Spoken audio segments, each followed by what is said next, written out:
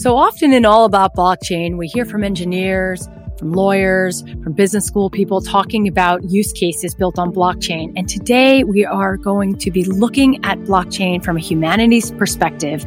Joining us is Joey Orr, the Andrew W. Mellon Curator for Research at the Spencer Museum of Art. Joey directs the Integrated Art Research Initiative that infuses art into the research culture of University of Kansas. This brings together academic disciplines like sciences and humanities together in collaboration with the museum. Joey, welcome to the show. Thanks, Lauren. Great to be here. We had a call a few weeks ago, and at first I thought we'd be talking about the challenges the art world faces that could be solved with blockchain, right? Like exploring how this tech can record art ownership transfers over time to reduce theft and counterfeiting while keeping a permanent record of art holdings. I mean, listeners, you may have heard about Blockchain Art Collective that promises unprecedented authentication, provenance tracking, and collection management for art, all by using blockchain-based ledger system. Because as we have learned, this tech enables the creation of an unalterable, aggregated digital record of provenance capabilities. But we're not going to cover how to solve for what has plagued museums and galleries for years. Instead, I'm hoping, like I have, you will become fascinated by what Joey is doing at the Spencer Art Museum, how they are commissioning leading artists to look at integrating blockchain into artwork. What? Joey,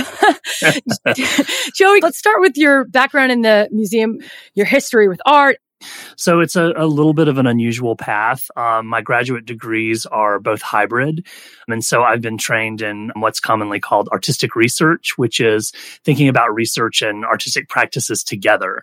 And even to push that a little bit further, to think about artistic practice as research method that actually produces its own forms of knowledge. So that was my more formal training. I started at the School of the Art Institute of Chicago and then Emory University. After I did a curatorial postdoctoral fellowship at the Museum of Contemporary Art Chicago, there was a job listed for a brand new position at the Spencer Museum of Art. And the position was curator for research. And I started reading it. It was a job that was asking for someone to come in and work with artists and researchers across the sciences and humanities together on hybrid projects. And the cool thing for me was that that's exactly how I had been trained, but I didn't know I was ever going to find a position where someone was going to pay me to actually do it. So I was really excited to actually find the job. And I think there's not really many other positions like it in the United States, honestly. So the idea is that the Spencer is a museum that's embedded in a Research One university. And therefore, we should be active participants in our research ecology. That means several things. For one, it means sometimes explaining to researchers that we're not bringing artists in to illustrate their research, but that we think artists are researchers in their own right. And the other is to start thinking about the academic museum as making contributions to knowledge productions in university cultures. So that's the job. We try to focus on one kind of broadly conceived idea each academic year so that will appeal to researchers of many kinds, artists and researchers in the sciences and humanities. Generally, there's an exhibition component and programming and then we try to publish out so that we go on record with the interdisciplinary projects that we're doing. When you say that artists are researchers in their own right, do you mean because they are cataloging history and culture and anthropology like that? Well, actually, you can think of it in several different ways. So one way to think about it is that artists are sort of contributing to the knowledge about their own practices and their own mediums, right? So in other words, a contemporary installation artist may be pushing off of the history of those practices and breaking new ground for that field. But by the same token, artists are also, of course, reflecting on and often critiquing society. And so sometimes their research involves historical context. Sometimes it involves different kinds of scientific perspectives. And so in addition to making contributions to the field of visual art, they're often making contributions to other knowledge domains. Do you think that artists have adopted technology sometimes faster than the general public? Wow, that's a really interesting question. Maybe in different ways. I mean, in the early history of video art, of course, all of a sudden video cameras were available and we didn't know everything that was possible in that medium. And artists, of course, were experimenting in really interesting ways that I think did impact that medium beyond its field. So yeah, I do think that happens. Good question. Okay, I'd love to get into what turned you on to blockchain in the first place. So when's the first time you heard the word blockchain? What did you do to go about learning it or considering it as a medium for your museum? How I heard about blockchain, I think, is probably how most people have. I heard about Bitcoin, and it sounded super nerdy, and it was something that I didn't understand very well. But I knew that it probably had the potential, some future potential for value, and that I probably was going to have to see it and understand it better than I did at some point in the future. So what happened was a distinguished professor, Dr. Perry Alexander, who's in electrical engineering and computer science here, he's a friend of the museum, and he's a researcher who understands that the museum is a place where he can come to ask his research questions. And so he made an appointment with myself and the director of the museum, Sarah Lynn Rees-Hardy, and wanted to talk to us about blockchain. And so we had several pretty long, involved conversations about what blockchain was, sort of logistically, technically, what it might mean, kind of more philosophically. And we had several of those conversations. And finally, Perry said, I want to commission a work of art that is a blockchain. This, of course, is made possible by the University Blockchain Research Initiative. So we're being supported by this effort. Do you think this is the first kind of commission of its kind? It depends on what we do with it. Okay, that's fair. That's fair. What are your goals with this project? Each time I oversee an interdisciplinary collaboration, the participants in those conversations and those projects have different goals and have different needs and also have different personalities. And so what, I used to think of as like the dream best transdisciplinary project that could ever exist, actually that's not the best thing for everyone. It just depends on what everyone's trying to do together. So the way it happened was I did a little thinking and research on my own about what artists I thought could make a really meaningful contribution. I invited two contemporary artists. One is Simon Denny, who is from New Zealand but is based in Berlin. And Simon has done extensive thinking about blockchain, not just the technology, but also the corporate cultures and corporate mythologies that have sprung up around it. And he's been thinking about this for many years now. The other artist that I thought of was Stephanie Dinkins, and Stephanie is based in New York. And most of the work that I was familiar with from Stephanie was actually on artificial intelligence. And she's done a lot of work with an AI called Bina 48, which is an African-American woman who she is developing a relationship with. So by bringing Simon and Stephanie in, I knew I would be working with artists who were comfortable working with technology. And I knew that I was also working with artists who were going to be critical of the form and keeping in mind things like gender, race, indigeneity, different forms of inclusivity that were really important for us to this project. I'll have to admit to you, I did a little homework. I've never had so much fun doing homework for a podcast before. And I saw that Stephanie Dinkins was having an immersive web experience show at Sundance Film Festival. And of course, this year, I watched that from my laptop in bed, but it was her working with artists with VR and other new media. The whole show was illuminating power and resilience of Black women's stories. It was fascinating. I was really excited that this was one of your selections to see how this unfolds on campus. Yeah, I mean, I have a lot of admiration for her work because we think about emergent technologies, being born out of rooms with closed doors with white men in it, with maybe not a lot of consideration about how, for instance, things like algorithms might negatively impact audiences or communities that aren't being considered when that technology is being developed. And so from my perspective, Stephanie is really thinking about what if we make sure that we actually have women of color in rooms like that? And so for me, that was, the combination of having Simon and Stephanie together was like the dream. Does sound like the dream. It's great to hear about the contemporary artists that you chose to work with, and I'm excited to see what they roll out. What other team members do you have involved in this project, whether from the Spencer Art Museum or outside of the museum from campus or other industry players? Lauren, as you know, you caught us very, very early in our process. It's just barely off the ground, which is why I hope you'll actually maybe invite some members of our team back a little bit later to weigh in once we're further into our process. But at the moment, the conversations have been among Simon, Stephanie, myself, and Perry Alexander. The one thing that I want to say that is so unique about this opportunity is that we're able to bring together two really strong, interesting contemporary artists who are capable of doing some really amazing work with a team of engineers and coders who can work together with them to help think through the ideas together and realize something. I mean, one of the things you see, when you look at some folks kind of outside of the blockchain field trying to take it on in experimental ways is their interaction with the blockchain technology tends to be very cosmetic or speculative, and not necessarily actually leveraging the technology itself.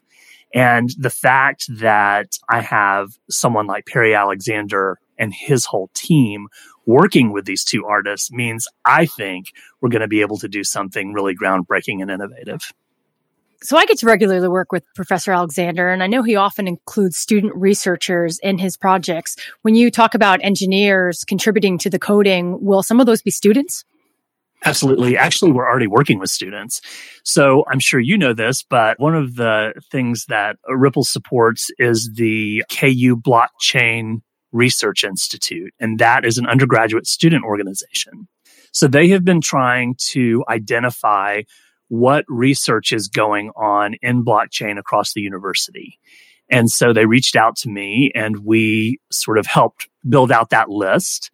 So we actually already have on the books in just a couple of weeks, there's going to be a program. It's called Red Hot Research. It takes place at the Commons at the University of Kansas. And it usually centers on one topic, but it brings in researchers from very different fields who are looking at the same topic. It's 3 undergraduate students and 2 graduate students from fields as diverse as business to ecology and evolutionary biology, talking about the applications of blockchain technology.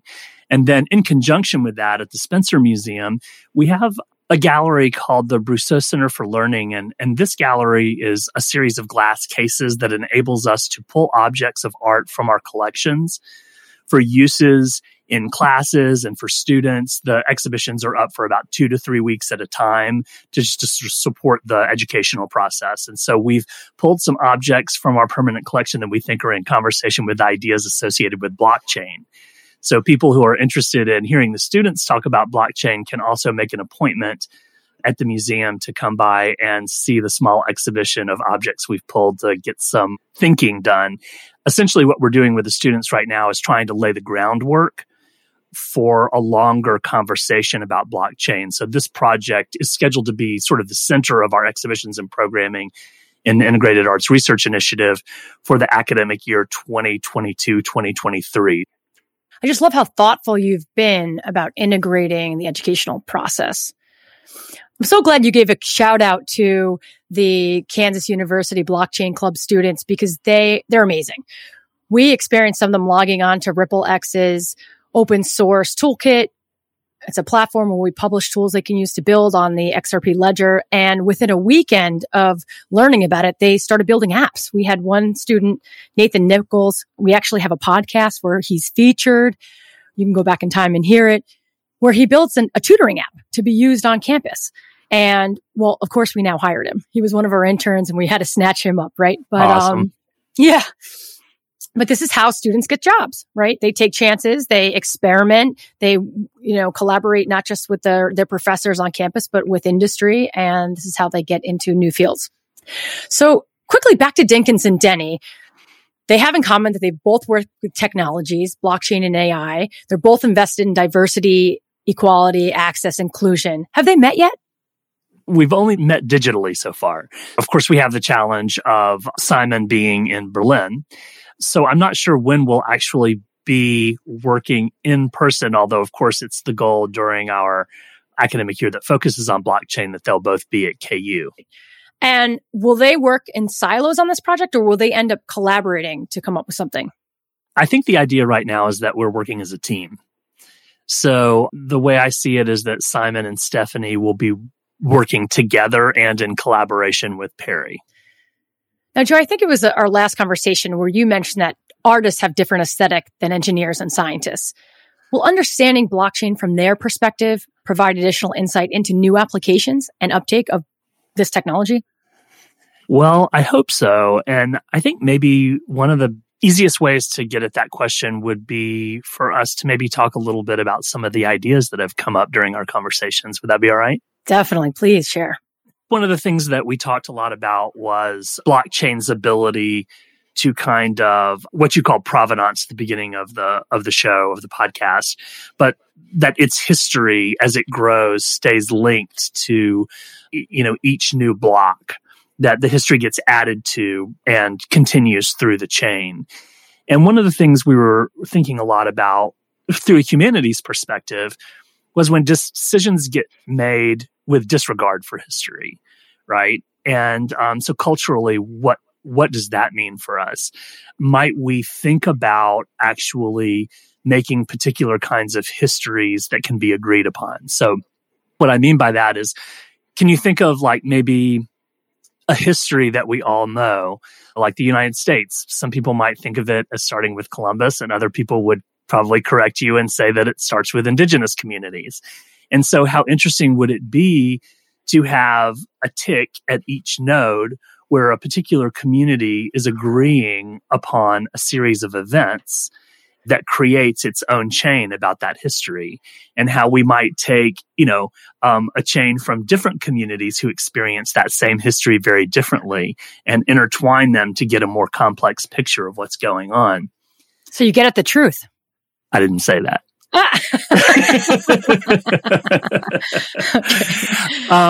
It's a fun game to play, nevertheless. One of the things that we're thinking about is, what is a blockchain technology and how does it come about? And some of my understanding is that, blockchain becomes something to sort of answer the question, how do we protect our privacy and prevent ourselves from bad actors? And for me, that's not machine code taking the place of social relations. That's machine code joining in the process of social relations. And so we've been thinking about not so much what blockchain might do for us, but what might blockchain learn from us.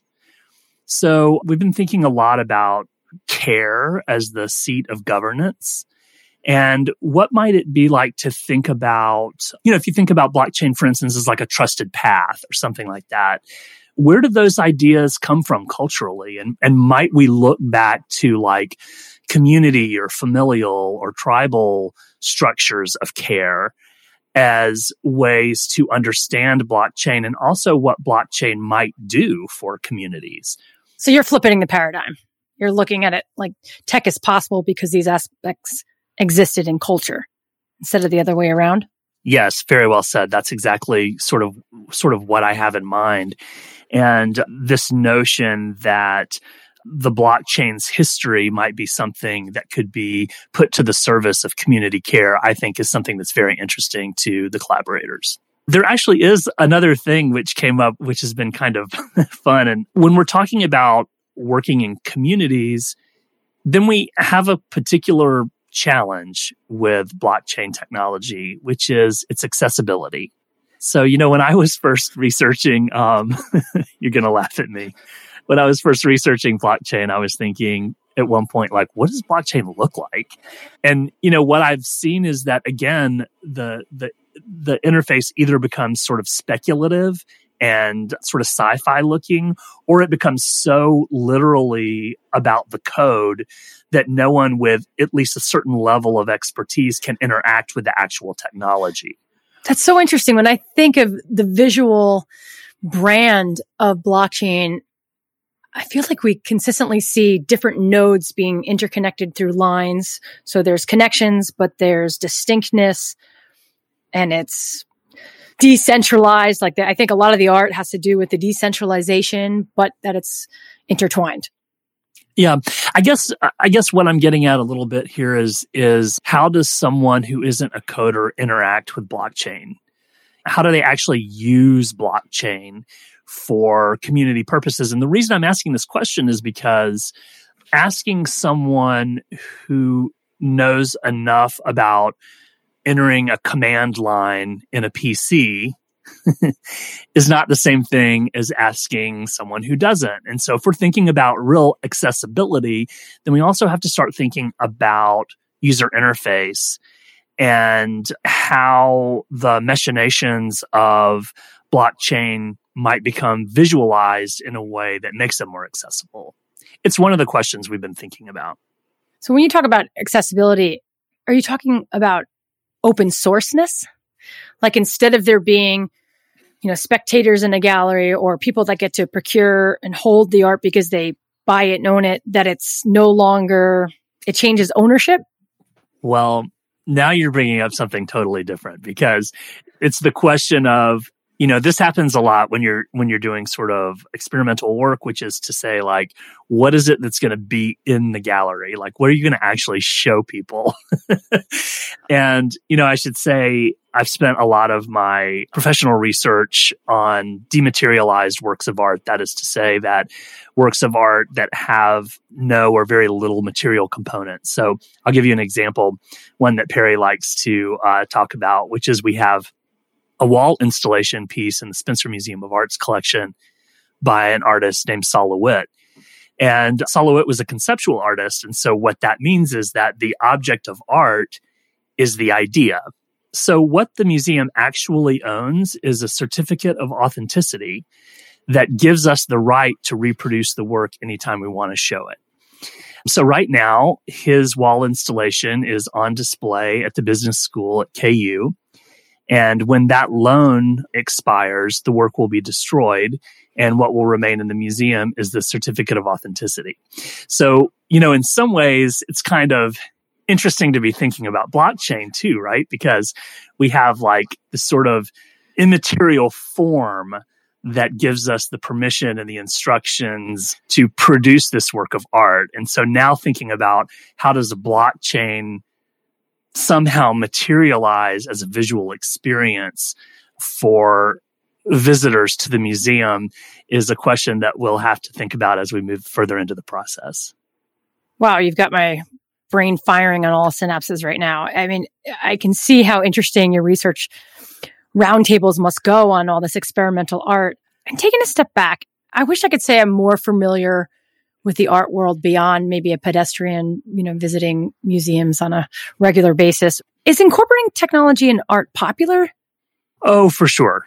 Yeah, I mean, there are entire collections that are dedicated to nothing but like sort of technology-based art, what's sometimes called new media. So yes, absolutely. And that's still, although not new, it's always emergent because the technology is always changing. So, for instance, when you're going to collect a work of art that's based on technology, one of the things you've got to sort through is, as technology changes, can the work of art move over onto the latest platforms? Or is it important to the artist that the media always be played and shown through its original technology? So there's lots of challenges and issues with those kinds of things. Would you say it's becoming increasingly popular? As more technologies become available, artists get their hands on them and experiment with them and take them in all kinds of new directions. That's another kind of challenge too, is that artists often are using these technologies for purposes other than they were intended. Yeah. And I'm wondering, in general, what is the reception towards this kind of experimental art or technology in art? And is there a difference between the art critics and the general public? It's absolutely possible that a critic will come in and write up the show and weigh in on its merits or challenges. But the other thing that we're invested in is its contribution to knowledge production. Does it advance our thinking about social context for blockchain technology? Does the relationship between the artists and the professor and researcher provide us with new insights that can benefit technology and humanity? And how can we know those things? I mean, there's not really a lot of places that give opportunity to bring kind of the sciences and the arts together in really meaningful ways. And so this is one of the contributions that we hope the Integrated Arts Research Initiative is making.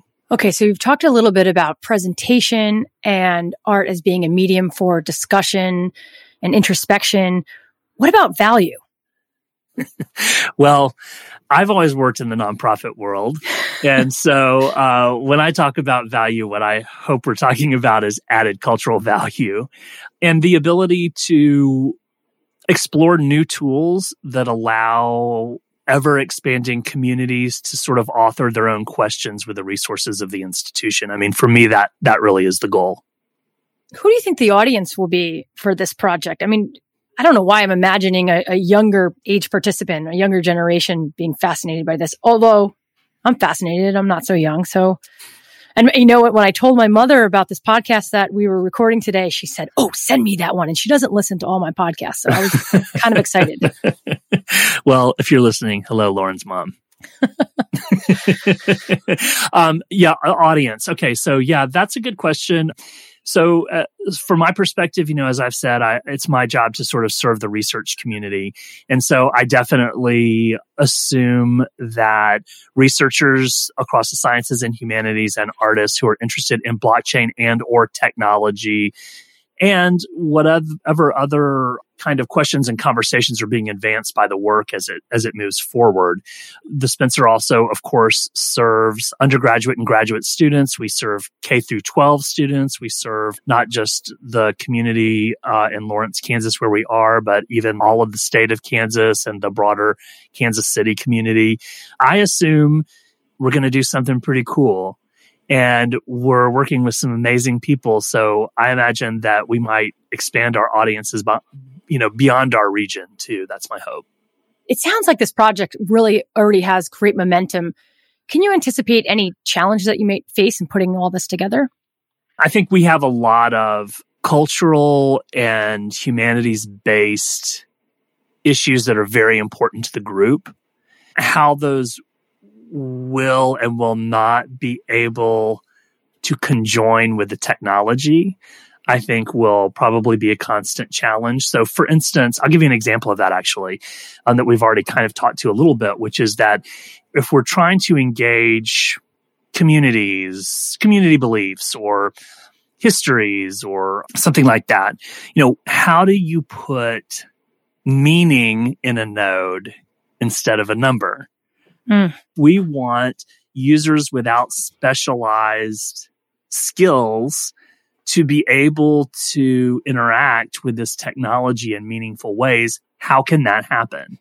Right? Do you think a year from now we can invite your artists back on to discuss what they've actually created? Because I'm sure our listeners would love a follow-up on this, exploration of emergence. I wish I could travel into the future and hear that show so I knew what was going to be happening in the next year. But yes, of course, I invite you to reach back out to us. I think it would be fun to do a check-in.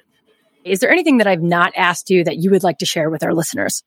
As a sort of university-based nonprofit museum, our attitude toward blockchain technology is necessarily not celebratory, but rather critical. And what I mean by that is we want to understand what the possibilities and the challenges are for ourselves as human beings. And so we sort of, as a value, enter into the exploration of the technology with a kind of committed ambivalence so that we're not being cheerleaders, but we're being true researchers. That is a perfect place to bookmark this. Where do you want to send people to find out more? So Google Spencer Museum of Art, and at the top of the page, there's a tab called Learn. And underneath Learn, you can hit the Integrated Arts Research Initiative, and you can find us there. Thank you, Joey, for bringing this to light for our audience, having us start to think about how the art world is looking at blockchain as a medium. I mean, this project sounds 3 feet off the ground for breakthroughs and the thinking that it's going to inspire. Yeah, thanks, Lauren. I was just going to say we're thrilled about the possibilities for this project and really appreciative of the support. I love this mind-expanding conversation and having you on All About Blockchain. And listeners, thank you for your continued willingness to explore with us. If you have any questions about this episode or any feedback for new episodes, please reach out to Ubri at ripple.com. Bye for now.